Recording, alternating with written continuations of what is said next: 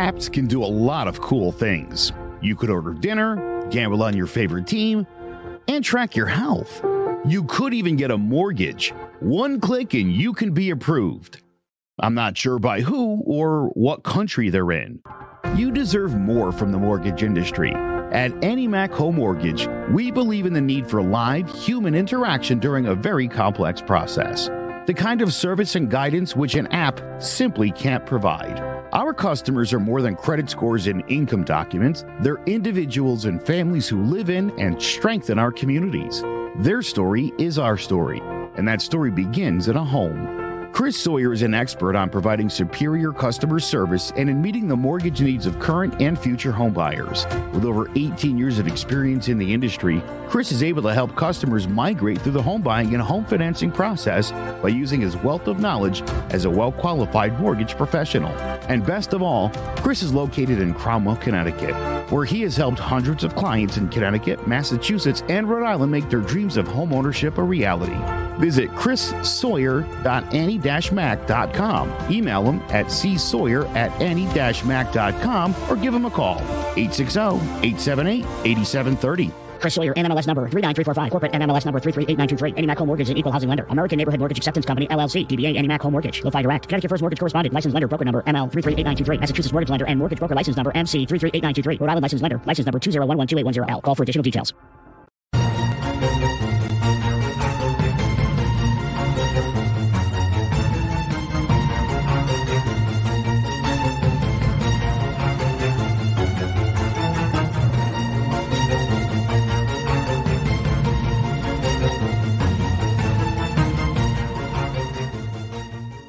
Am I starting or are you starting? We're going to start with you. All right. Well, welcome everybody. This is the Following Flames podcast, the only podcast with, as you can tell, everything figured out, all the bumps ironed out, nothing wrong with it. Everything is planned ahead, and we are good to go right from square one. I'm Robbie McCluskey, and who's joining me today? It's me, Joe Aguirre. Believe it or not, we met before the show for like 15 minutes. Yep, and didn't stop the problems from occurring. No, we talked about everything but. This is just like high school. 15 minutes of prep should be good enough for everything that's going to come at me there in the day. Yeah. You know what's funny, Robbie? Because you were a student of mine, and there's one thing I always say when it comes to broadcasting. And when I say broadcasting, I mean just at large. Winging it is never a good idea. Winging it is a last resort. Unless that's the stylization. If your entire thing is winging it. If your entire style is winging it, it should be super prepped and you should come across as winging it. Like a rapper who freestyles. Yeah, well, depending on what kind of freestyle you're talking about. Like, is it just coming up with something purely off your mind? Or is it singing lyrics you've already, or going for lyrics just on a random beat? It ends up being, well, it's both. It's both of those things. I love freestyle rappers, especially when they're on a side of the street there. They pull somebody over. They start rapping about your bandana and your white shirt and the fact you look like Macaulay Culkin and it all rhymes. That I love. Or the ones that just say, hey, give me 4 topics. I'll make a rap out of it. Oh, yeah. You ever see that dude? Oh, God, what is his name? White guy. Harry Mack. No, I've heard the name. I haven't heard Harry Mack though. Oh, is that essentially what he does? Yeah. He actually found him during COVID. He because he's always super upbeat and positive in everything he says, but he's smart. Mm-hmm. Somebody gave him the word orange to rhyme, and he did a rhyme. It was really good. It's just super smart, dude. I got a buddy, Audemars, local rapper in Hartford, who is a absolute dynamite freestyle guy. He does the same thing. You start rapping about everything in the room. Mm-hmm.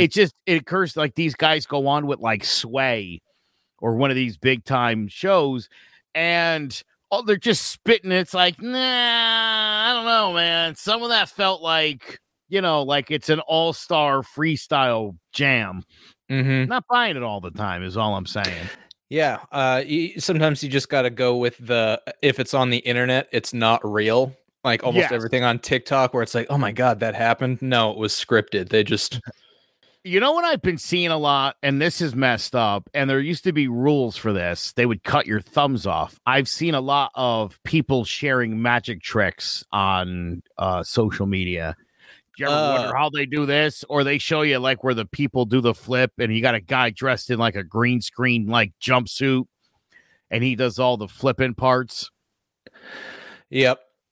Well, Penn and Teller were the only ones who were kind of accepted when it came to revealing different secrets, because that was their entire shtick. But everyone was like, there was a show on Fox in the mid 2000s, around the time Arrested Development was on, where they had the masked magician, and he was like revealing secrets. Well, you remember that? I don't remember that, mainly because I think that was mostly with magic tricks. And around the time of Arrested Development, I was focusing on illusions, Joe. They're illusions. Yeah, tricks are what whores do for money. My bad. Wait, did you know that? Did you know that there were two different versions of that line? What's the other version? So on I can't remember which one was on TV and which one was on the DVDs, but Joe would say, a trick is something a whore does for money. And then he'd see the kids and he'd be like, or candy, which I think was the TV version. But on the DVDs, he was like, a trick is something that a whore does for money. And then he looks at the kids and he's like, or cocaine. Or cocaine. Yeah. All right. I've seen that version. Yes. Okay. Yes. Yeah. Well, the first couple times I saw it, I was so confused. I thought it was like the Bernstein or Bernstein bear thing. What is that? Is that like the Mandela effect? The Mandela effect. Yes. Yeah. Which Crimes, Conspiracies, and Beyond, another podcast I'm on, we did an episode on that, and I did very poorly. And for anybody who's wondering, Nelson Mandela is alive still. No, maybe he did just recently die. Did he just die? Was the whole? I was gonna say, was the whole struggle trying to know whether or not Mandela was alive or dead? That's pretty much what the Mandela effect is based on. The idea that most people thought he died in the 80s. And then there were other people like, no, he died in like 2008 and he was alive. But now I think he's died since. But the fact I don't know just makes it all the more funny. Normally, I would look something like that up, Robbie, but I feel like not knowing really kind of more or less plays into the Mandela effect. It's also like we've become kind of numb to random pranks where people say that different celebrities have died, and they go on social media and they're like, no, I'm still here. Good to be trending again, though. Yeah, who wouldn't want that? You know? Yeah. Well, that sounds, like a nightmare if you're literally on a conspiracy podcast not knowing if the subject is dead or alive. Oh, yeah. Yeah. Well, it's funny because, I'll ask you another one. Do you remember what year or roughly what time frame Sandra Day O'Connor passed away, the former Supreme Court Justice? First woman on the bench. I thought that was the woman who sang Nothing Compares to You. That's Sinead O'Connor? Yeah, no, I'm just messing with you. No, I did not remember the time she died. Yeah. Sinead O'Connor is? Sinead O'Connor is also dead. Yeah. Sandra Day O'Connor, by the way, is alive. She's 93.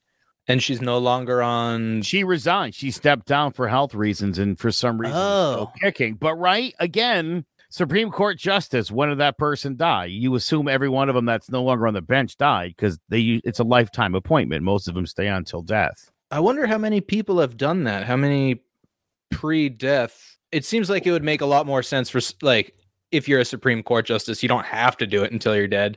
Right. Like it seems like it would be less of a shock as opposed to like when the Pope retired. Right. And the next guy was like, oh, great. I've got the guy before me still able to judge me in public. Right. Yeah. God's vicar on earth gets the rest of his time off. Listen, if you didn't think like religion was man-made, and understand it all started with the Catholic faith, so any version of Christianity, you started from that place. Just remember that. The idea that God's representative on earth can retire and get replaced by, another guy, that's a weird thing.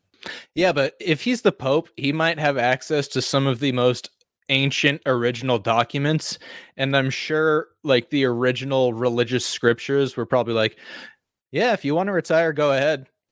Have you ever been to the Vatican? No, the only place outside of the US I've been is Canada, and my family's from England, so I've been there. But that's about it. I need to get out a little bit more. I need to venture around.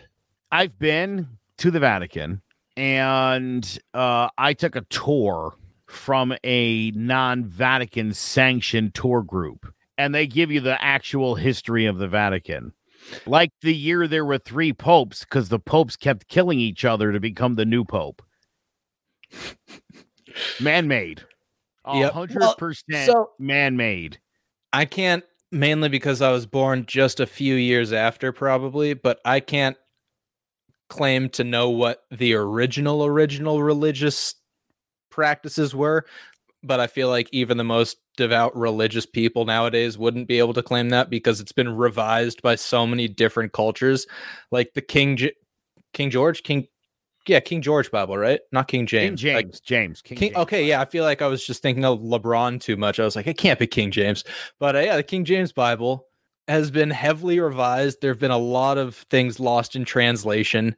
Honestly, if people today saw the original religious text, they'd probably be like, oh, this is just like the scribblings of a madman somewhere.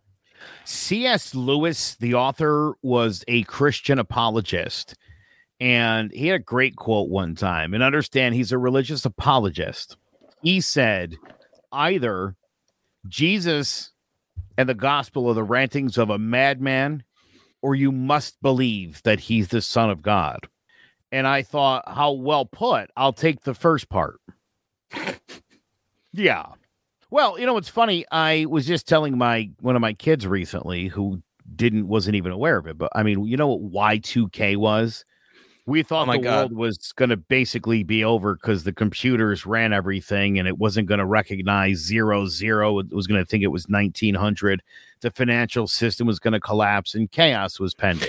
Well, it was because at the time, the way computers were, the programming of computers didn't allow for calculations or, and this is a very basic understanding, not 100% sure, but the number 2000 was like the upper limit. So essentially when they thought it rolled over, they didn't know how computers would react to it reaching the limit of their systems. So they thought like, oh, everything's going to collapse. The codes are going to go down. The nukes are going to fly up into the air on their own. And would you know it? When it happened, just like most people's computers, they just kind of just stop. Then, of course, there was the Mayans predicted the end of the world in 2012, which later it was 2021. We had the numbers wrong. It didn't happen either time, despite a worldwide pandemic. Well, the rapture was before 2012 as well. There was like there was the end of the world based on the Mayan calendar, but there was also the rapture where they pictured everyone disappearing, like all the, I don't know if it was Christian, Catholicism, any religion, those who followed a certain religion were going to, and the Simpsons did this. This actually happened, and like this is the base of the movie This Is the End, with like Seth Rogen and everyone, where the rapture happens and everyone just disappears, and those that are not following that religion are left on earth to be damned and consumed by the monsters of hell. Sure. Yeah. Listen, my greater point, though, is how wrong people are all the time about these things. Like the whole QAnon movement. Donald Trump was supposed to get put back into office and arrest all the Democrats who are running like this child pedophile ring. Mm-hmm. Hillary and Obama and Bill. Oh, yeah. And it's like, dude, how many times can you see the same things happening over and over again, and it never comes through, and people still seem to believe those things in those people? Like, I don't understand that. Yeah. Here's the thing about Christianity that everybody needs to understand was, if you actually read the Bible, and I was a Roman Catholic, believe me, read that thing cover to cover multiple times. Jesus was very much speaking about the end of the world being very imminent. And we're like 2,000 years past that. He said that the end of times was going to happen within the apostles' lifetime. They're all dead. And the church, moved the field goal, moved the goalpost, and basically was like, no, they mean like all of Jesus' disciples, not just the 12 that worked for him. And it's like, no, that's what he said. That's what he meant in their lifetime. And none of it came true.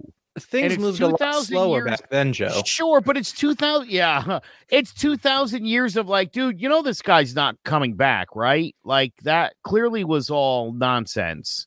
You got to know that by now.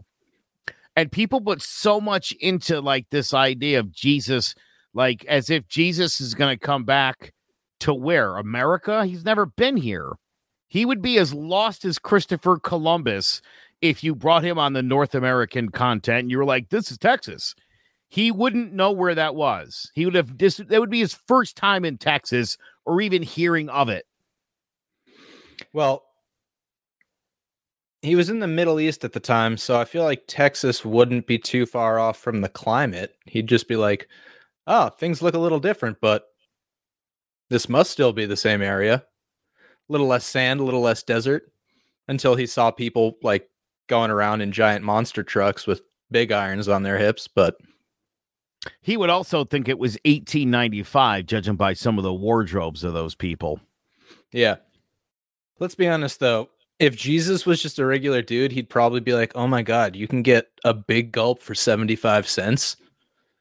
Water's $1.25. What the hell? This place has everything working out. Jesus would be so much more fascinated by, like, if he learned the system. I feel like every person from history that we worship would just be like fascinated by the dumbest things that we'd eventually be like, oh, these people really have no concept of what we deal with.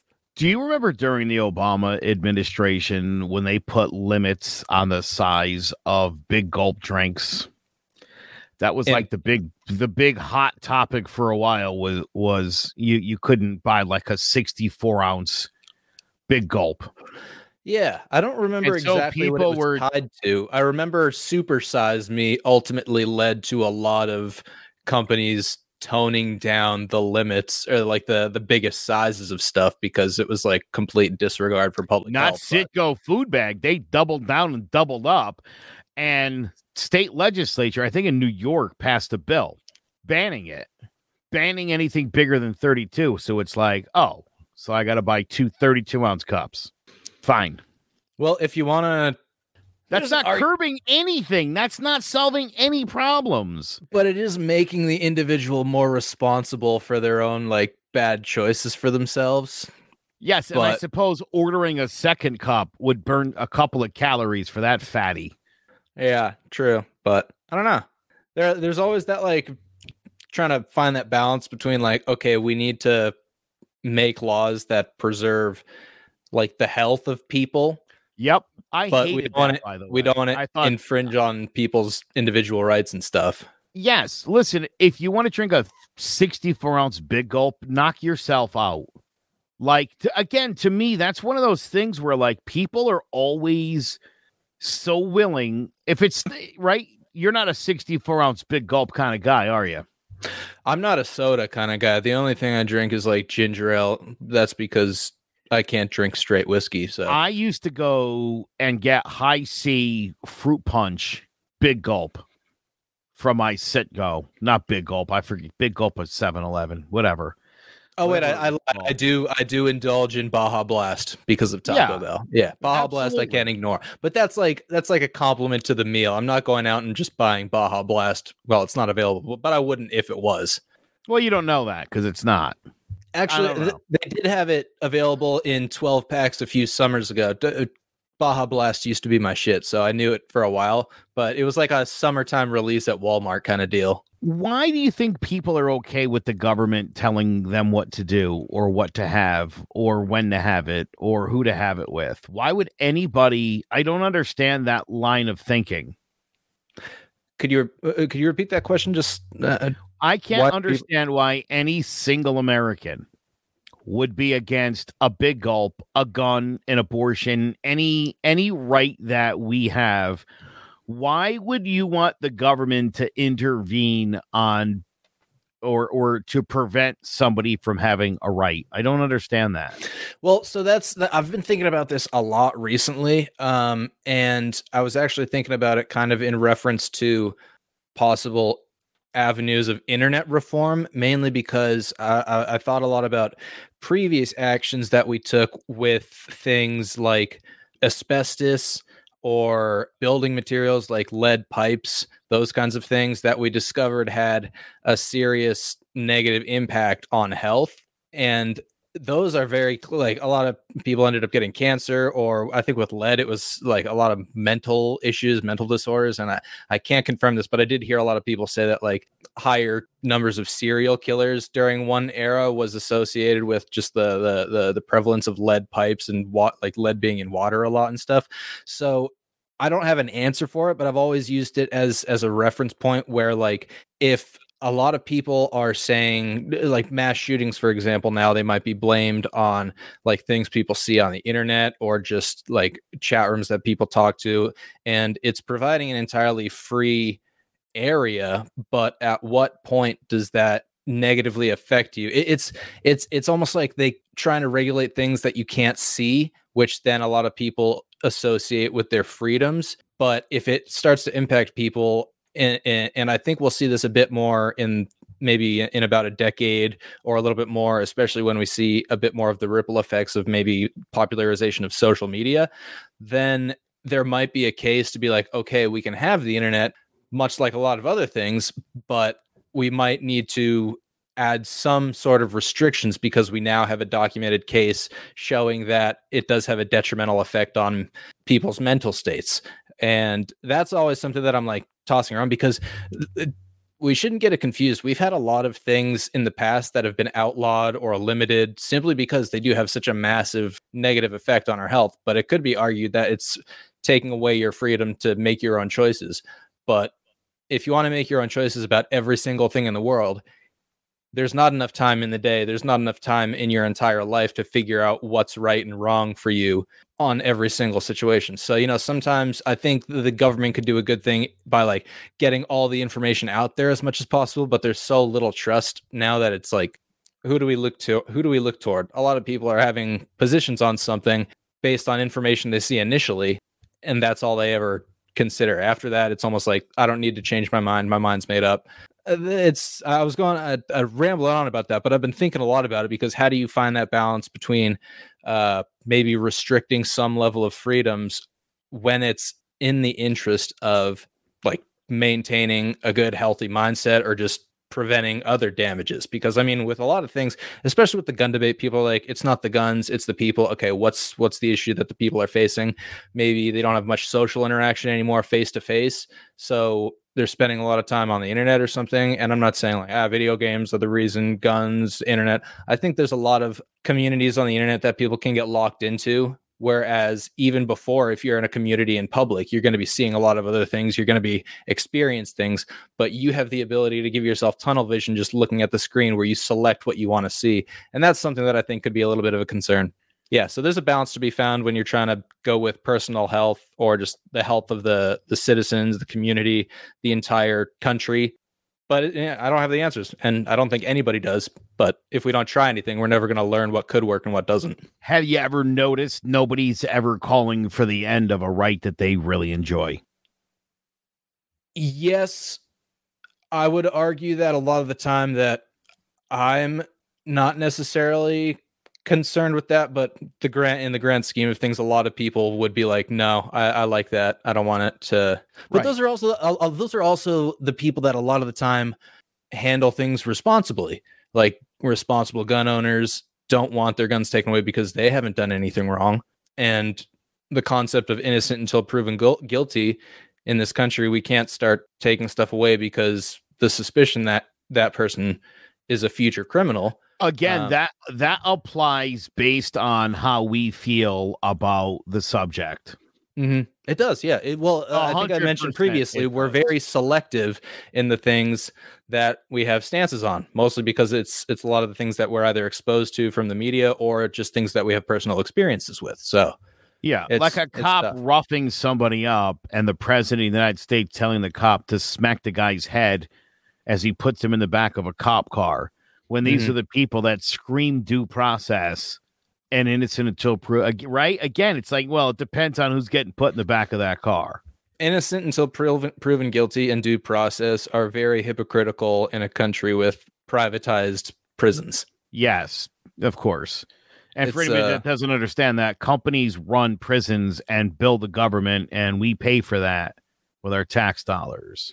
And there are actually a lot of products made by inmates that end up fueling the profits for a lot of other prison systems that could be considered indentured servitude. But if you're talking about the constitutional right of having that, I believe the 14th Amendment was the one abolishing slavery. And even in that, it did point 13th. 13th. Yeah, sorry, I was looking at both the 14th and the 13th. 14th is the due process. That's where privacy and liberty is, and that was the whole thing with overturning all these other rulings. I'd actually like to talk about that a little bit more. And I know you've got a fascinating clip to share. But the 13th Amendment, it did specify, if I recall correctly, I usually have my pocket constitution because my grandpa is always nice enough to give me one.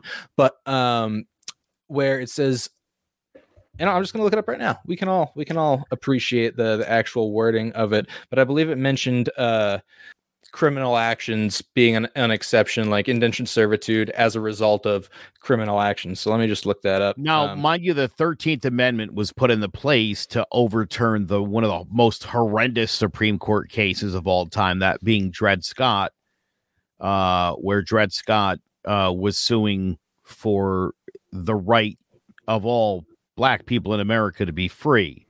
Mm-hmm. And the Supreme Court was like, compelling argument, but no, black man, not going to happen. And so the 13th Amendment literally freed the slaves. And then as you get into the 14th is where you find your rights to life, liberty, and the pursuit of happiness, the right to due process, from which Miranda rights eventually came out too, Robbie. People forget that. Here's the exact text of the 13th. Neither slavery nor involuntary servitude, except as a punishment for crime whereof the party shall have been duly convicted, shall exist within the United States or any place subject to their jurisdiction. So, loopholes for the prison system. But oh yeah, but well, I mean, you've even got that case of the this was a while ago, and I believe it was highlighted in Capitalism: A Love Story. A lot of people don't like Michael Moore, but I think it's a good documentary to at least have a little bit of perspective on the loopholes that have been taken advantage of. There was a judge who ended up being convicted because he was so corrupt and he was in the pocket of these privatized prisons. So he was sending a lot of kids to jail without properly hearing cases, or juvenile detention centers, where he was just like, the guilty verdict was in his head even before people walked in. Like there was even in the movie, there was a girl who claimed when she walked in, the first thing that he said to her, and this is the judge overseeing her case, he just said, "What makes you think you can get away with this kind of crap?" So if we preach innocent until proven guilty, it's far from the observed practice that we're seeing, which just another problem. So I spent a week last week on a conservative radio station. And here's what struck me the most. Not that the audience hated my guts, because of course they did. Here's what I promised, Robbie. I promised that every bit of information that I gave up over that week span, Friday to Friday, that it was factual. Mm-hmm. It was stuff I looked up. Everything I talked about came with stats to back up what I was saying. I talked about things I think that generally made sense. I looked up when the first abortion laws were. I researched how long there's been laws on abortion. The first law on abortion was in the Roman Empire, and it was to prevent poison from being given to the mother, because it was not healthy for the mother. And so the laws actually, from the beginning of time that have been on the books for abortion, were all meant to actually protect the mother from dying, because that used to be a real problem for human beings. Having babies was really difficult. And now it's not. Again, there is still the possibility that you could die or your baby could die. Last week, we talked about an ectopic pregnancy, Robbie. That's where the baby forms outside of the uterus. That baby's chance of survival is 0, as is the mother's chance of surviving that pregnancy. A baby growing outside of the uterus is going to die. And we played last week a legislator who didn't understand why there was an exception being made for that type of pregnancy. He asked, doesn't that child, which isn't even close to a child yet, and won't ever be because he won't get the nutrients necessary to grow and form, why does that child, he asked, not have rights? So again, you've got, and this is the problem with states' rights, is bad enough you've got a lot of dopes in the United States Senate. At the state level, it gets even worse. There's a discussion here in this state house. A doctor is talking to a state legislator who asks possibly the stupidest question of all time, Robbie, and proves that he doesn't know how the human body works, especially the female anatomy. You mentioned the risk of colonoscopy. Can that be done by drugs? Mr. Chairman, Representative Barbieri, it can not be done by drugs. It can, however, be done remotely, where you swallow a pill, and this pill has a little camera, and it makes its way through your intestines, and those images are uploaded to a doctor who's often thousands of miles away, who then interprets that. Follow up, Mr. Chairman. Barbieri. Can this same procedure then be done in a pregnancy? Swallowing a camera and helping the doctor determine what the situation is with the... Mr. Chairman and Representative, it cannot be done in pregnancy simply because when you swallow a pill, it would not end up in the vagina. Fascinating. That certainly makes sense, Doctor. Follow up one more time, Mr. Chairman. Representative Barbieri. Representative Barbieri is the chairman of that hearing, of that committee. And he doesn't know the difference between the reproductive system and the digestive system and which body parts are connected. This is why us libs don't want morons like Chairman Barbieri to make the law, because he doesn't know the law. The lead up to that, by the way, the doctor explains that medical advances happen every day, and that they're basically dictating to doctors how they should treat and prescribe patients. And she talked about how dangerous that is. And then this tool proves he doesn't know the most basic thing about human anatomy. That's scary. Yeah, it's I've heard similar comparisons to them talking about things related to internet legislation, and they just have no idea how that works either. But he doesn't even understand proper comparisons. Like, this is it's as blatantly apples to oranges as possible. Like, a colonoscopy compared to a pregnancy or an abortion, everybody's got like a colon, but it's bad. I'm almost at a loss for words for just trying to comprehend. Also, like, I don't want to suggest anything, but the guy who doesn't understand like the difference between the colon and the vagina also sounds like the kind of guy who wouldn't ask for an alternative to things going up your butt in a colonoscopy. Like, I'm pretty sure most men would be like, "Hey man, is there like a way we can just do this with drugs or something, like something a little bit easier?" Drugs, dude. Yeah. It's like, we're gonna have to stick this tube up your buddy's like, "Oh, well, I guess Chairman Barbieri, yes, doctor." Chairman Barbieri Trust his doctor for that, but not for abortion. Obsessing about someone's finger in his butthole. Again, not comfortable with the idea of you sticking something inside of him. Is there drugs that could do this? Again, when it comes to women, doesn't give a crap at all. And again, the irony is lost on a lot of people. And for the life of me, I don't understand that. He hears camera and vagina, and that's probably about it. He's just like, "Ooh, well, let me ask a little bit more about this dynamic." It would make sense if there were more doctors in legislatures that understood this sort of stuff. Think about how bad COVID went off the rails because they didn't want to take it seriously and they didn't want to do anything about it. It's also probably because people in those kinds of positions that know their area of expertise don't want to deal with politics because these people make it so unbearable to deal with. It's like the same as school districts, where a lot of good people running school districts are quitting because they're like, I don't want to put up with this. So now there's going to be a lot of inferior people coming into those positions. Like, we don't get the right people in the right positions because politics is so much of a turnoff and so much of a clusterfuck right now that like that's got to be, and the fact that obviously like people, there's so much turnover, like another administration comes in, everyone gets fired in those positions. It's like, it's no surprise we don't have the right people in these positions. And then also like with Dr. Fauci, I don't really have a position because I don't have enough information to talk on him as a person, but so many people hate him. And whenever he gets COVID, they're like, how does he keep getting COVID? Huh? Isn't he like vaccinated all the time? And I'm just like, okay, well, he's also, I would be like, well, people working for the Center for Disease Control and those areas are probably more exposed to situations that relate to those diseases, especially if they're working in the fields with said diseases. Did you not see the movie Contagion? Kate Winslet died because she was one of them working in those environments. It's just like, I have some very good friends who are excellent scientists. One of them right now teaches at MIT in Massachusetts, and they're very accomplished. They're not wealthy people. Okay.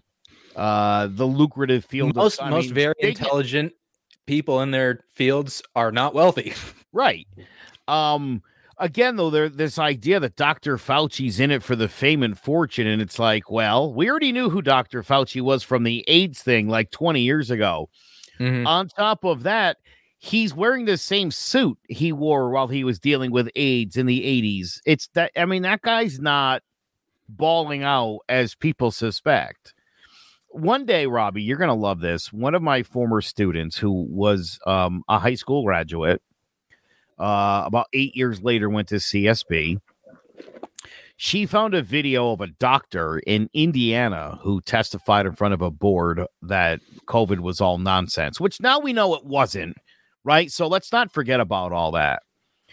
She got into an argument with a childhood friend of mine who went to Duke for medical school and is a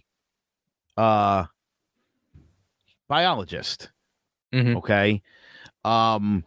She deals in this stuff every day. She, during COVID, was seeing all of the same stuff Dr. Fauci was seeing. And she explained to me and my friend and this idiot who was commenting that, you know, science reacts to the numbers. Science doesn't dictate the numbers.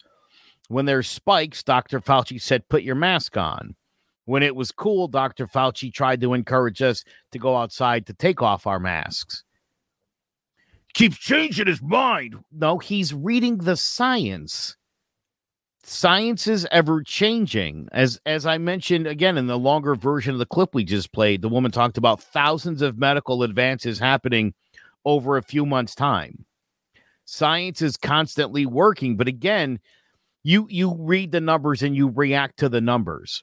And so while it seemed like Dr. Fauci was constantly changing his mind, no, there's days where there's big time cases rolling in. Well, we got to do something about it. And then when it slows down, again, where's the fame and fortune for Dr. Fauci? I mean, it's just, again, dude, all these women that accuse people of rape, she's just doing it to get rich and famous. How many women have gotten rich and famous off a rape accusation, false or otherwise? I'll wait. Yeah, think on that. That woman that got super rich and famous because she got raped and or just claimed she got raped but didn't. I mean, I'm sure there was one woman at one time who like got famous, but like if you start to hear stuff like that, then usually 20 other women will come out and that fame and fortune of the one person is no longer validated. I'm going to ask you for the name of the most famous rape victim in sports. The woman that put Mike Tyson away for 2 years. What was her name? Fame and fortune and everything that goes along with it, as Queen said. What was her name? You don't even know. This is like the Kobe situation again. I didn't even know about this. Right? Okay. She was Miss Indianapolis. Her name was Desiree Washington. Yeah. I mean, I'm sure I'm going to remember Amber Heard 20 years from now, but yeah. I mean, I'm sure I'm going to remember Amber Heard 20 years from now, but well, she's also a famous actress. Again, that's true. This woman, Desiree Just a Washington, nobody kind of, yeah. was a nobody, and to this day is still a nobody. And celebrity wise, I don't want to discount this woman. Wait, was she like lying about it or? No, well, he went to jail, so by all accounts, and it was when he was slapping his wife and beating people up in parking lots. Everything about the case told you that he probably did it. Yeah. Again, we believe what we want to believe. As I was on this conservative radio station last week, spitting factual information about things like the Constitution, and just things in general, people got mad. People got mad at me, and I was like, listen, facts are facts. Yeah, Real quick, let me give you one more. Again, this is that same idiotic thought. Yep. Late-term abortions. There were 6,000 third-term abortions last year, according to Chris Wallace from Fox News. He was asking Peter Buttigieg, Secretary of Labor for the Biden administration. And he asked Buttigieg to defend those 6,000 murders. And Buttigieg explained that those were 6,000 women who had already bought cribs, named babies, had baby showers, were fully expecting to be mothers, and had a choice between death and a baby. I can't tell you how many of those women opted to have the baby and die. I don't know. I can tell you 6,000 of them decided they would live another day and try to have another baby, and maybe already had babies and families that they would have needed to take care of. So, yeah, it's so easy to make a blank statement that catches the eye or the ear and just avoid explaining the actual context is something that is just severely undervalued in all of these statements. And that's what's the most irritating, is that like we get so into the process of deeming something right or wrong or black and white when there's a whole spectrum of reasons for something like for a decision to be made, especially in the case of a pregnancy, which is it's introducing a life, but fundamentally changing the life of everyone involved. And to make a decision on it with a blanket set of rules is both irresponsible on a political level as far as I can see it, but it's just introducing a lot more problems where people are like, okay, we've come up with different exceptions. Like, do you want to have to keep amending a law because you just made a blanket law after a while and realized, okay, we've got all these situations that shouldn't fall into that? I mean, even there was let me just say this is not necessarily verified. I didn't read the specifics about it, but I was hearing about a doctor in Texas who had to call a lawyer before dealing with a woman who was having trouble with pregnancy to make sure that he could actually make a decision that wouldn't be going against the law, so he wouldn't lose his medical license. And in a situation apparently her body was her abdomen was filling up with blood, which can be extremely problematic because there's a lot of space in your torso area for blood to pool without you ever really realizing it. In medical emergencies, it's a matter of seconds and minutes. And when a doctor has to get in touch with a lawyer, I don't know what time of day it was. It could have been in the middle of the night for all I know. It's an emergency.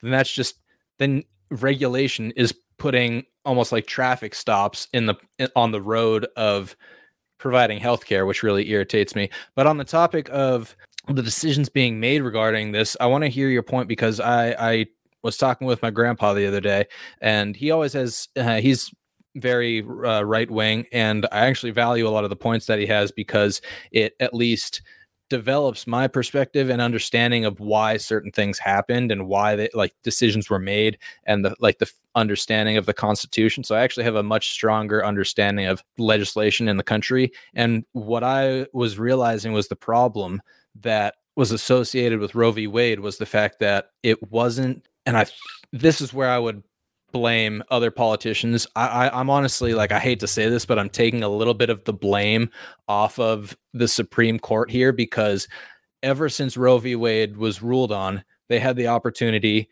It was ruled on the basis of a violation of people's constitutional right to privacy, but the right to privacy was a foundation created based on other rulings relating to different parts of the Constitution.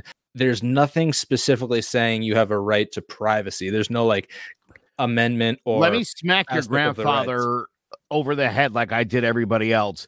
They didn't cite the privacy clause in the ruling. I read the ruling. What they actually cited was the liberty clause, and the privacy clause that they were talking about in that decision was between patient and doctor, that you enjoy a privacy right between you and your doctor, which we all understand to be true.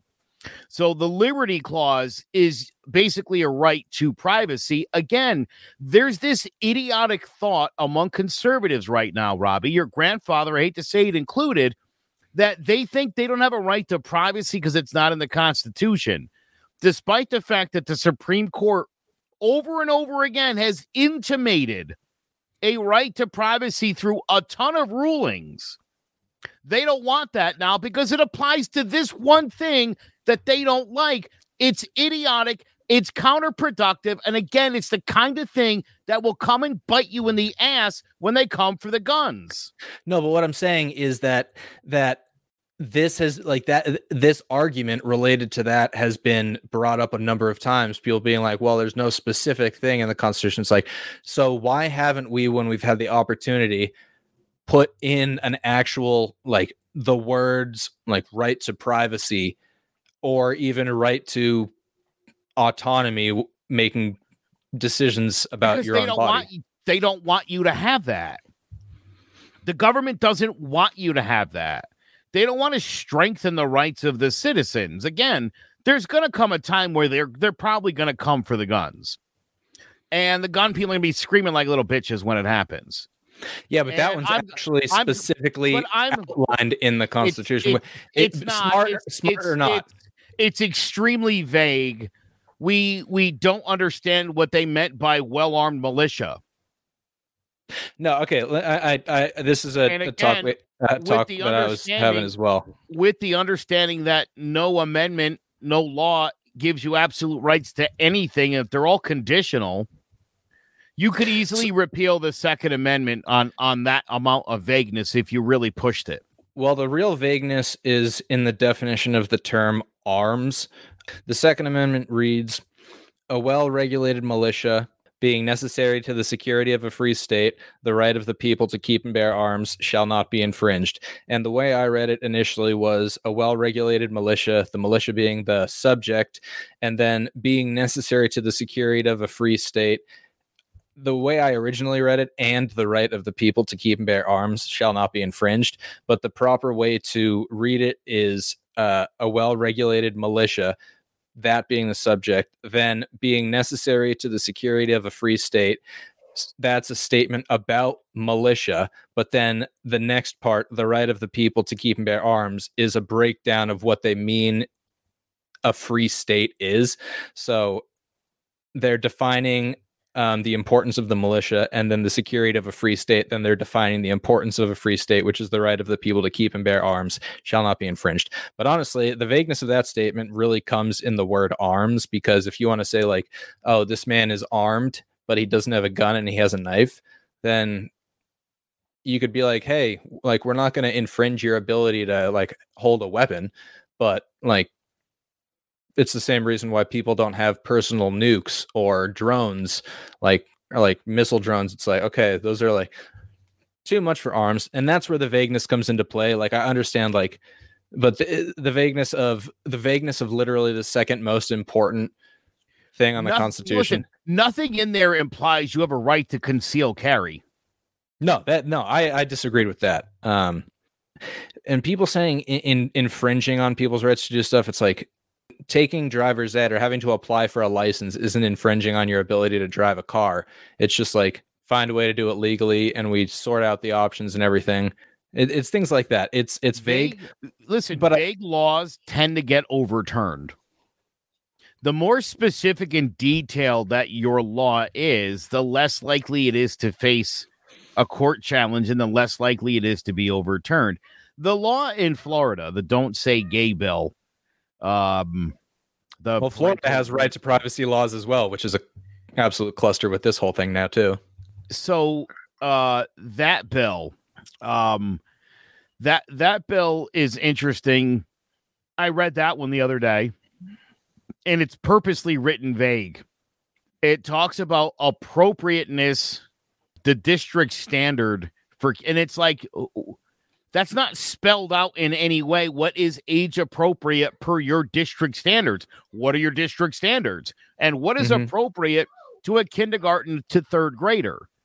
And community standards change even in a matter of years. So like, right. Again, he could have written something very specific in that law, but he didn't. The only good law would be one that doesn't need to be interpreted. Robbie, yes. But see, that makes me think this. He wants that bill to get overturned. Mostly because he knows it's nonsense. But if it gets overturned, then it's him and you versus everyone that's trying to control you and your children. It's a brilliant political move. It's also like we could probably take it to the Supreme Court and guess whose side most of the Supreme Court is probably going to be on. And then you've got a Supreme Court ruling on something. It's again, listen, I was super struck by the idea of when it came to the gun law. They ruled New York State. A state doesn't have the right to make its own gun laws. When it came to abortion, they said states do have the right to make laws. Why the difference? Yeah, it's and there it was. I mean, it was targeted at the New York law because conservatives focus heavily on Chicago, California, and New York. All of their criticism because a lot of Democratic areas, most people, and obviously, I don't know per capita, but concentrated areas of crime and stuff. It's easy to find a lot of shootings that happen and stuff that are like, oh, this is because of the By the way, let me point something out that you just said, because you talk about Democratic cities and you're talking about Detroit and Camden, New Jersey, right, that have been run by Democrats for years, and they're crimed out, cracked out. Baltimore, there's a lot of cities that have been under Democratic control for a really long time. The 13th poorest counties in the entire country are all under Republican control in Kentucky. And so this isn't about the parties that run them. Mm-hmm. This is about leaving one party in charge and not accountable for failing you, because it's the party that everybody is in town. Yeah. And it's why, Robbie, I can't stress enough why you need more bipartisanship, why you need to have equal representation everywhere, and you don't. And that's what leads to problems. You also need people that are just willing to be like, okay, we understand how this vote is going to go, so let's just put it on the table. There's so many laws or votes that are just being, brushed under the rug because people know how they're going to go, that they're focusing on the ones that are the big talking points right now, but are never going to get figured out because, there's too much vocalization about both sides, that they don't do the thing. A lot of politicians right now aren't doing the things that they know they can easily accomplish and just take off of the agenda, but they're focusing on the things that won't get solved or won't get finished. And and then we're just the normal citizens being like, hey, we're really getting the fallout of this, and all this crap is kind of collapsing around us. But even if the government shuts down, you guys are still getting paid and stuff. So like, what real justification do they have to change anything? Unless, like I'm saying, there are so many things that we've pointed out as issues. Like even if you want to argue it doesn't specifically say privacy in the Constitution or not, even though there are rulings made on it, we need to close these loopholes or the reasons that people are arguing. It doesn't say abortion. It's like, okay, well, I know the government doesn't want it, but we need someone, if the government doesn't want it, then that's what really that's what's annoying. Why the reason if we don't have those things in place is because the government doesn't want it. That's the exact thing that the founding fathers wanted to prevent, a federal government being able to make decisions that go against the people because it benefits them. And that's exactly what we're talking about right now. And that's also, I think we need more than two parties, because I think it's essentially just like the Yankees and the Red Sox hating each other, but they're just like, hey man, I love your new golden throne. Oh, you too over there on the platinum throne. We hate you, right? I hate you too. All right, see you later at the coffee and the brunch and everything. 14 months ago, May of 2021, they tried to codify Roe v. Wade, and it failed in the Senate 51-49. The Democrats couldn't get anybody. They couldn't even get all of their own people. I'm pretty sure Joe Manchin and Kristen Semina were the two that voted against it. And I'm pretty sure the Democrats are happy they raised the amount of votes they need now. But Robbie, here's the thing. That memo got leaked at the end of April, beginning of May, and the ruling wasn't until June 24th. And the Democrats literally didn't do anything as far as attempting to codify the law. They could have put forth something to vote on, where, again, in the middle of all this, they could have had people lay out their vote for the public. And if it failed, then you could have been like, it's their fault. Instead, they did nothing. And I can't help but think, Robbie, that the Democratic Party wasn't actually a little bit excited about that overturning of Roe v. Wade because of the donations that have been pouring in, the organizing of liberal feminists to get this right back has been extraordinary. There's been rallies daily since. I don't know that they're going to stop. The Supreme Court is still crying about people protesting in their neighborhoods. So it's been a very effective thing. But I can't help but think, I mean, look, Trump raised $250 million off of the January 6th being a rigged election. And the Democrats seemingly allowed Roe v. Wade on their watch to be overturned and didn't attempt to stop it at all. Again, thinking, if you bring us back in the fall, we can do this with the right amount of votes. Again, it's not about you. It's not about your rights. It's about the party. It's about the party getting back in charge. They're playing us. Both sides are playing us. And I can't stress this to people enough. Don't believe the stuff you see on the TV. Don't believe the stuff on the internet.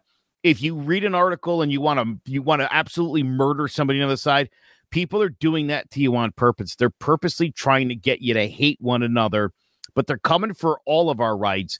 And don't think I'm wrong about this. And I mean, people were when Trump was running for his first election, people were like, "Oh, he's going to run the country like a business, and that'll work well for the economy." And I'm like, now, especially now, more than ever, it's so clearly easy to see. It's like, okay, the country has kind of been run like a business for a while, because a board of directors and like the highest shareholders are the ones that make the decisions for an entire company. And those decisions often lead to just the little guys getting screwed, the people at the higher ups getting bonuses and everything, and just being like, oh, we've got such a hard job to do. And it's very complex when we're running this entire business. It's like, no, it's not as complex as you're making it sound. Is it like 50,000 times more complex, warranting the amount of money that you're making? Robbie, look at the Washington Commanders, a very successful franchise, an NFL organization is always done very well. Racism and sexism rampant in the organization. Bad stuff was happening in the organization, but they were making money and nobody cared. Having a successful business doesn't necessarily mean that your culture is in check. Also, one of the main reasons Dan Snyder, the owner of the Commandos. The Commanders. Yeah, the Commandos. That would have been a better name for what was happening there. Oh, it looks like their upper management is just freeballing it all the time anyway. Yeah. So. The Commanders, like Dan Snyder still owns them, and that's probably because he has a lot of dirt on other people. So they're like, yeah, we got to punish him, but like, can we settle at paid leave? And I'm willing to bet in politics, everyone's got dirt. So everyone's just like, okay, well, if you don't want this out, then this is how you got to go on this one. And it's a coordinated effort, and everyone's just kind of under the illusion that the people that are voted in are going to change things. He was called to testify in front of the Senate Judiciary Committee. And Snyder, yeah. Yeah, he was like, nah, I don't want to do it. He's also now accused of running a side or shadow investigation while he was being investigated.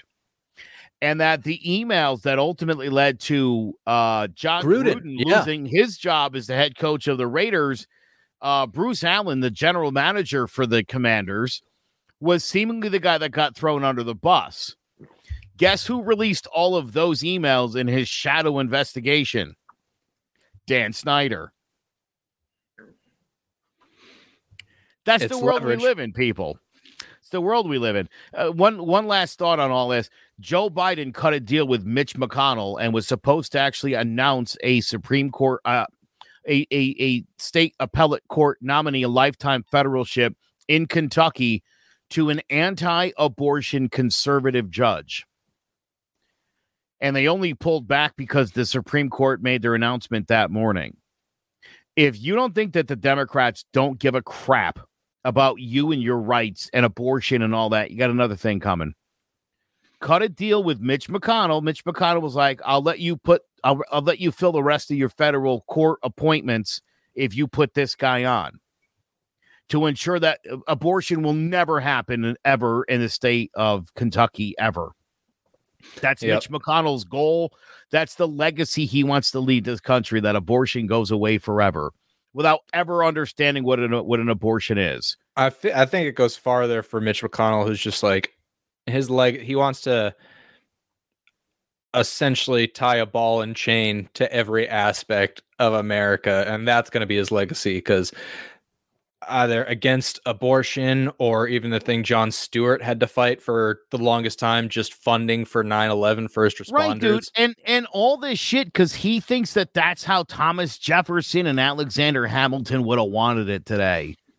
You know, it's like so those super progressive fucking people, you think that they would want us living like it's 1840? Are you insane? I would also like to point out a lot of the people that those people tend to reference being like, this is what someone would have wanted. Those people are almost never alive to counter the. I mean, it's even when after Kennedy got shot, it was LBJ. Yeah, LBJ, right? Yeah, LBJ, who, or was LBJ after Nixon? Who followed up Kennedy? LBJ. Yeah, okay. But because the guy who followed up Nixon pardoned him, and everyone was like, what? But the guy, LBJ, used to be like, this is what John would have wanted, and got a lot of support for stuff like that, even when it seemed obviously against what Kennedy typically portrayed his view on. It's just, you can easily come in and be like, this is what so-and-so would have wanted. I also just watched something that, again, alleged that LBJ was either behind it or somewhat involved in JFK's assassination because he wanted to be president. Yeah. Well, there's a whole lot of, I mean, you're the conspiracy. You have That's conspiracy what Jack would have wanted. Yep. Could you imagine Trump being like, me as president, that's what Joe Biden would have wanted? Yes, I could see him on the doing debate stage, saying it straight-faced and just repeating it to the point where other people are like, Joe Biden wants Donald Trump to be president. Yeah, and they don't quote people that are still alive because when they get clapped back, they're usually like caught in a corner. Actually, this happened on live TV during a debate between Bernie Sanders and Joe Biden was like talking about Bernie Sanders. Joe was like, he looks at Bernie, is like, should we talk about your super PAC? And then Bernie's like, no. And he's like, wait. Yes, let's talk about my super PAC. Go into detail about my super PAC, Joe. And Bernie never really had one. And then Joe is just like, and then they changed the subject. He was like, no. Carry on talking about. That's hilarious. I don't know what you just got did my there, camera. yeah. My camera just got really fuzzy. But he was like, no, go ahead and talk about the PAC that you're referencing. And he's just like, yes, please talk about the PAC. And literally, he was just like, let me just toss you to the side. I love that Joe Biden was talking out of his ass, and then he was just like, bah! We should have elected Bernie Sanders. Dude, okay, actually, I hadn't. Yeah, this could be the final topic. Like, I mean, I don't agree with everything Bernie does, but also like a lot of the people didn't like him because he's quote unquote socialist. But like honestly, that's the point of America. If you don't like the views of like not every president that's gone into office has gotten everything they wanted. That's the point of checks and balances and other people deciding on things. So I was arguing the other day, like I think Bernie Sanders was in a better position to beat Donald Trump as opposed to Hillary Clinton, because Hillary's just got so much ammo for the type of things that Donald Trump would harp on. But Bernie Sanders usually explains things well, at least like he addresses talking points that people bring up, which is why you see a lot of open debates with Bernie and other like conservative Republicans, because he's open to have those discussions. But I also pointed out at one point that someone was like, I don't believe Bernie would have won. And then like 10 minutes later, I completely had a thought. I was like, you know why Bernie would have been better against Trump than Hillary? Because he had a good grade from the NRA. Yeah. And I was like, everybody hates, like, even a lot of Democrats hate Hillary because, like, I mean, one, you're running for president and your husband has already lied to the entire country as president. So that's just one of a million other reasons that Trump could just pull out. Trump just had friggin' extended magazines of ammunition against Hillary. There's probably a lot of other things that like Hillary could have gone at Donald Trump for, but honestly, like, and I'm not sexist, but I think a lot of people also would have had a problem with Hillary because she was a woman. I didn't have that problem, but a lot of people are just backwards thinkers. I think, and a lot of people that wanted to go with Bernie went over to Trump's side. Yeah. Because they're like, this guy's legit and he's not a bullshitter. Number one, I have a friend and she's a Republican. Mm-hmm. And she does not believe women should serve at the highest levels of government. And I'm like, she has a daughter who's like 18. I'm like, you didn't tell your daughter she could be the president of the United States one day. And she's like, that's a man's job. So that's a real thing. Now, I would understand that only if she only ever saw Marjorie Taylor Greene and Lauren Boebert. And those were the only women that she could understand in politics. She's like, oh yeah, this is not a women's job. Look at those two. That. Yeah, there you go. Right. Here's the other thing, Trump and Bernie. And this played out well in the Midwest for Trump, especially in those places that he won that he wasn't supposed to, like Wisconsin, North Carolina, down south was another one of those places, Ohio and Pennsylvania. Yep. The so-called Michigan, the Blue Wall. Bernie's talking about poor people and middle-class people and programs to make life easier for those people. And Bill Clinton had told Hillary, don't run on this identity politics thing, because if you make the white man think that you're not, you don't have his back, he's not voting for you. Mm-hmm. Hillary did extremely well in the Democratic Party with minorities, with women, with blacks, Hispanics, Asians. Okay with dudes. Bernie killed it with dudes. He killed it with unions and the actual working American man, too. Yes. So when I tell you, I truly believe that, listen, Trump versus Bernie would have had to get over the idea, and he would have had to explain ad nauseum what democratic socialism is and how it already exists in this country, how it saved us in the Great Depression to have democratic socialism, to have these safety nets in place, to understand that the police and the fire department, that's democratic socialism. It's a service we all contribute to and enjoy. Mm-hmm. I think Bernie speaking to the working man in the Midwest, that blue wall stays up. Maybe Trump wins one of them. He doesn't win all five, and Bernie easily wins that election. I truly believe that. I think enough Republicans that were repulsed by Trump could have gotten behind Bernie and the working man idea. So, yes, I do think that Bernie would have been a better candidate, and I do think that the Democrats greatly screwed themselves by not listening to the people, because the people wanted Bernie. Yeah. I went and saw Bernie speak twice, Hartford and in New Haven. I've seen him too, and it's just phenomenal. He hears everyone's. Actually, one thing I loved when I went to see Bernie, he was taking questions. So there was one guy who was probably like early 20s who, like, he had his hand up to ask a question, but Bernie kept calling other people, and then the guy starts jumping up and down like he clearly doesn't know like how to behave like an adult, and Bernie looks right at him and he's like, You, ma'am.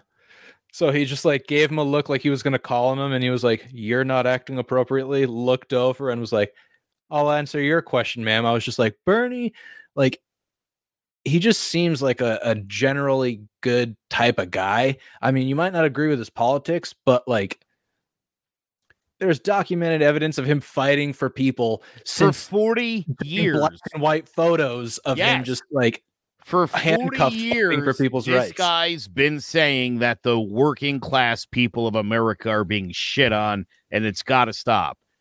And for his troubles, he got Fox News to call him a communist for 2 decades, and for CNN and that ilk to basically ignore him until he ran for president.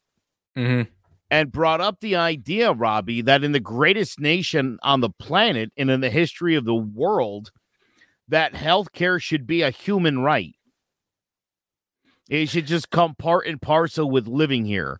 We've got money to pay for ExxonMobil's platforms that get damaged in the Caribbean. I think we've got the money to pay for healthcare for everybody. It's human life, which we pretend is so fucking precious. Yeah.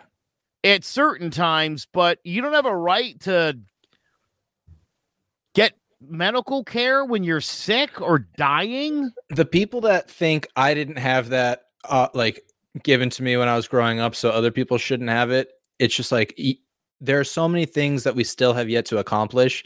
If your struggles, like if you're proud of the way you grew up and the person you've become, that's amazing. If you think it's because of the struggles, yes, yeah, you should be proud of that completely. But if you think other people should struggle the way you did because they won't grow up to have like the pride in themselves that you do, or that you think it makes them stronger, there's never going to be a lack of challenges for people to overcome, and people are going to have to understand and learn how to deal with problems. So we shouldn't be keeping them held back to the struggles that we had just because it's like, oh, the country is the way it is because of the way these people struggle. It's like the country has advanced because of people overcoming struggles. The country is not as strong as it is because we keep dealing with the same struggles over and over again.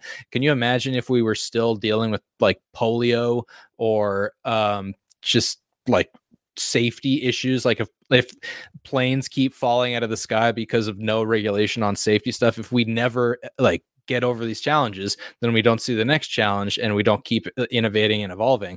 And I always thought the way he spoke about certain things, like you could tell that he actually had plans. And if you go back in time, as they always do, like especially now with Biden, they're like, oh, look at the way he voted against LGBTQ rights in the past, back before it was LGBTQ plus, it was just like gay rights or stuff like that. It was just LG.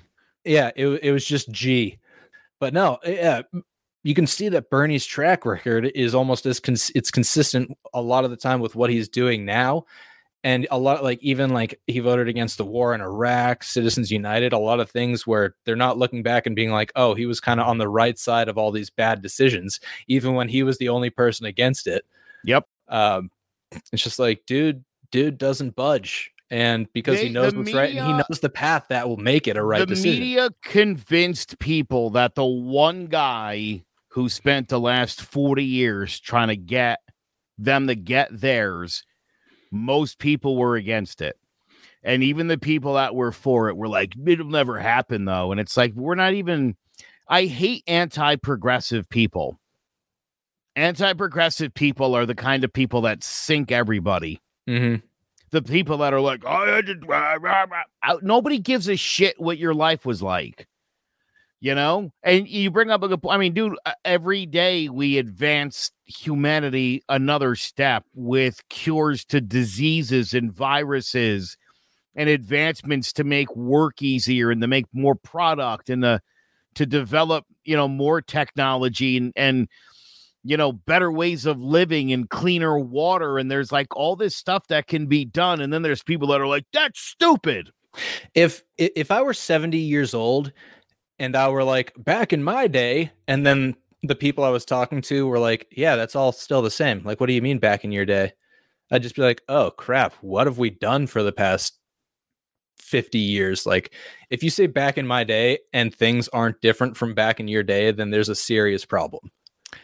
So my wife's grandparents are in their early 80s. and there's a family member who's transitioning male to female. And every now and then, no. The family, grandparents are old. Yeah. And they're cool about it.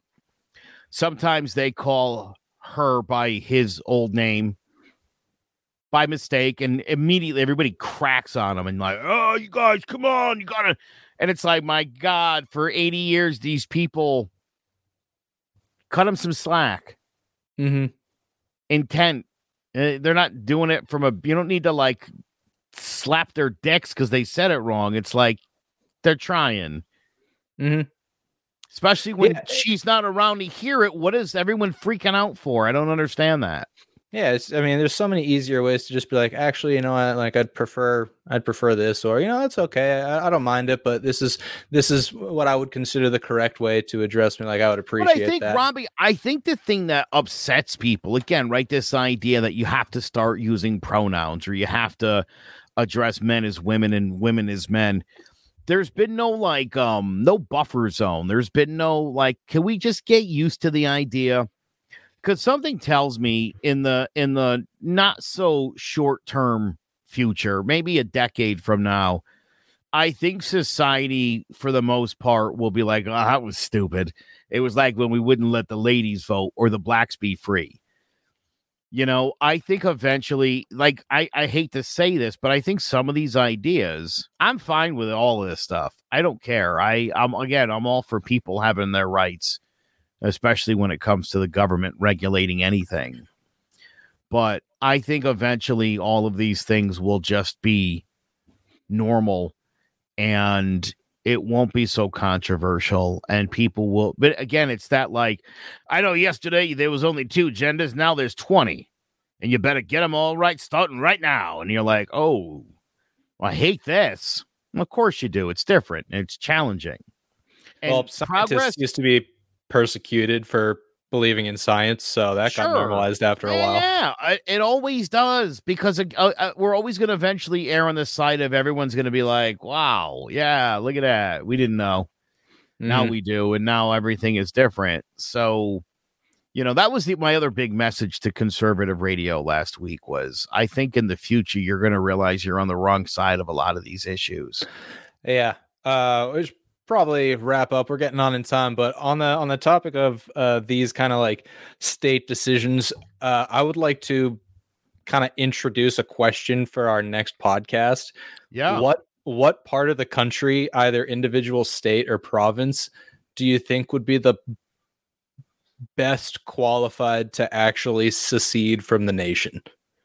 Because everyone's always like, oh, Texas wants to secede again, they're gonna collapse. And I was like, who would probably be what would be the most successful country out of our country? You know, I have 2 answers. I'll work on some info, but I've already got 2 answers of different ilks even. I'm a little biased. I think New England, but I mean, I've lived in New England my entire life, so I think a lot of things are good about it, but I want to do a little bit more research on different locations and actually see if I can find an answer, either, you know, economically or just like belief wise, you know, see weigh the odds. I think there are 4 states, maybe 5. I'm going to try to justify 5 next week that I think could be, based on economy and geography, have enough. I think at least I'm going to try to prove their case that resources too, you know, that they would have the resources, the finances, and geographically, like if you're Kansas, I don't care how good things are going, just say you're landlocked in the middle of the United States. You're not seceding from anything. Yeah, true. And you're also completely flat, which right. I don't think Michigan can. I'm just guessing, but again, with that big, with the Great Lakes on top, I could almost justify them being between. I could almost justify. I would have to look them up. We're gonna have to do some research. That's our homework. But do you see what I'm saying? There's a lot of ways you got to think of it. Yeah, if your state is in the middle of a whole bunch of states, you're Tennessee, surrounded by 7 other states. You're not going anywhere. I mean, there's also the factor of social turmoil too. So how like head buddy our different political parties in those states, or how well do people work together. There's a lot to look at, so that would be cool to talk about, because that was something I was like I always hear Texas talking about it. I was like, I personally, based on what I know at the time, I don't think they'd be a super fantastic. I think right now in my mind, Robbie, number 3 on my list. Really? Okay. Yeah. Honestly, Texas would be. They could be a pretty hot hub for attracting business opportunities. But so we're cutting into next week. Yeah, well, we'll be talking a little bit more about that next week. For the time being, we'll wrap up here. As you've seen at the bottom of the frames, we've got our social media links. We got Twitter, Facebook, Instagram. Our podcasts are uploaded on YouTube as well, if you want to see our beautiful faces or just hear us in the background and you like YouTube as a platform. But we'll be on again coming at you next week. And Joe, anything you wanna wrap up with? Any thoughts or prayers? Yeah, thoughts and prayers. Actually, you know what? If I could, a good friend of mine passed away this morning. A great teacher at the Connecticut School of Broadcasting, where we've churned out so many great students. Walter McIntyre was an amazing man. I used to call him Salty Walt, because he didn't like to give anybody a second chance. If you messed up in class, that was your one shot, and he was unrelenting in that. But he was the original cancel culture. Oh my God. Yeah, dude. So many students were like, he hates me. And I'm like, no. He likes you. Trust me. You'll see when you get out there. And so I just he doesn't even have any family, so there's no one to send best wishes to, but R.I.P. Walter McIntyre. The memory lives on. Well, thanks everybody for listening. We're happy to have you here, and we'll see you again next week.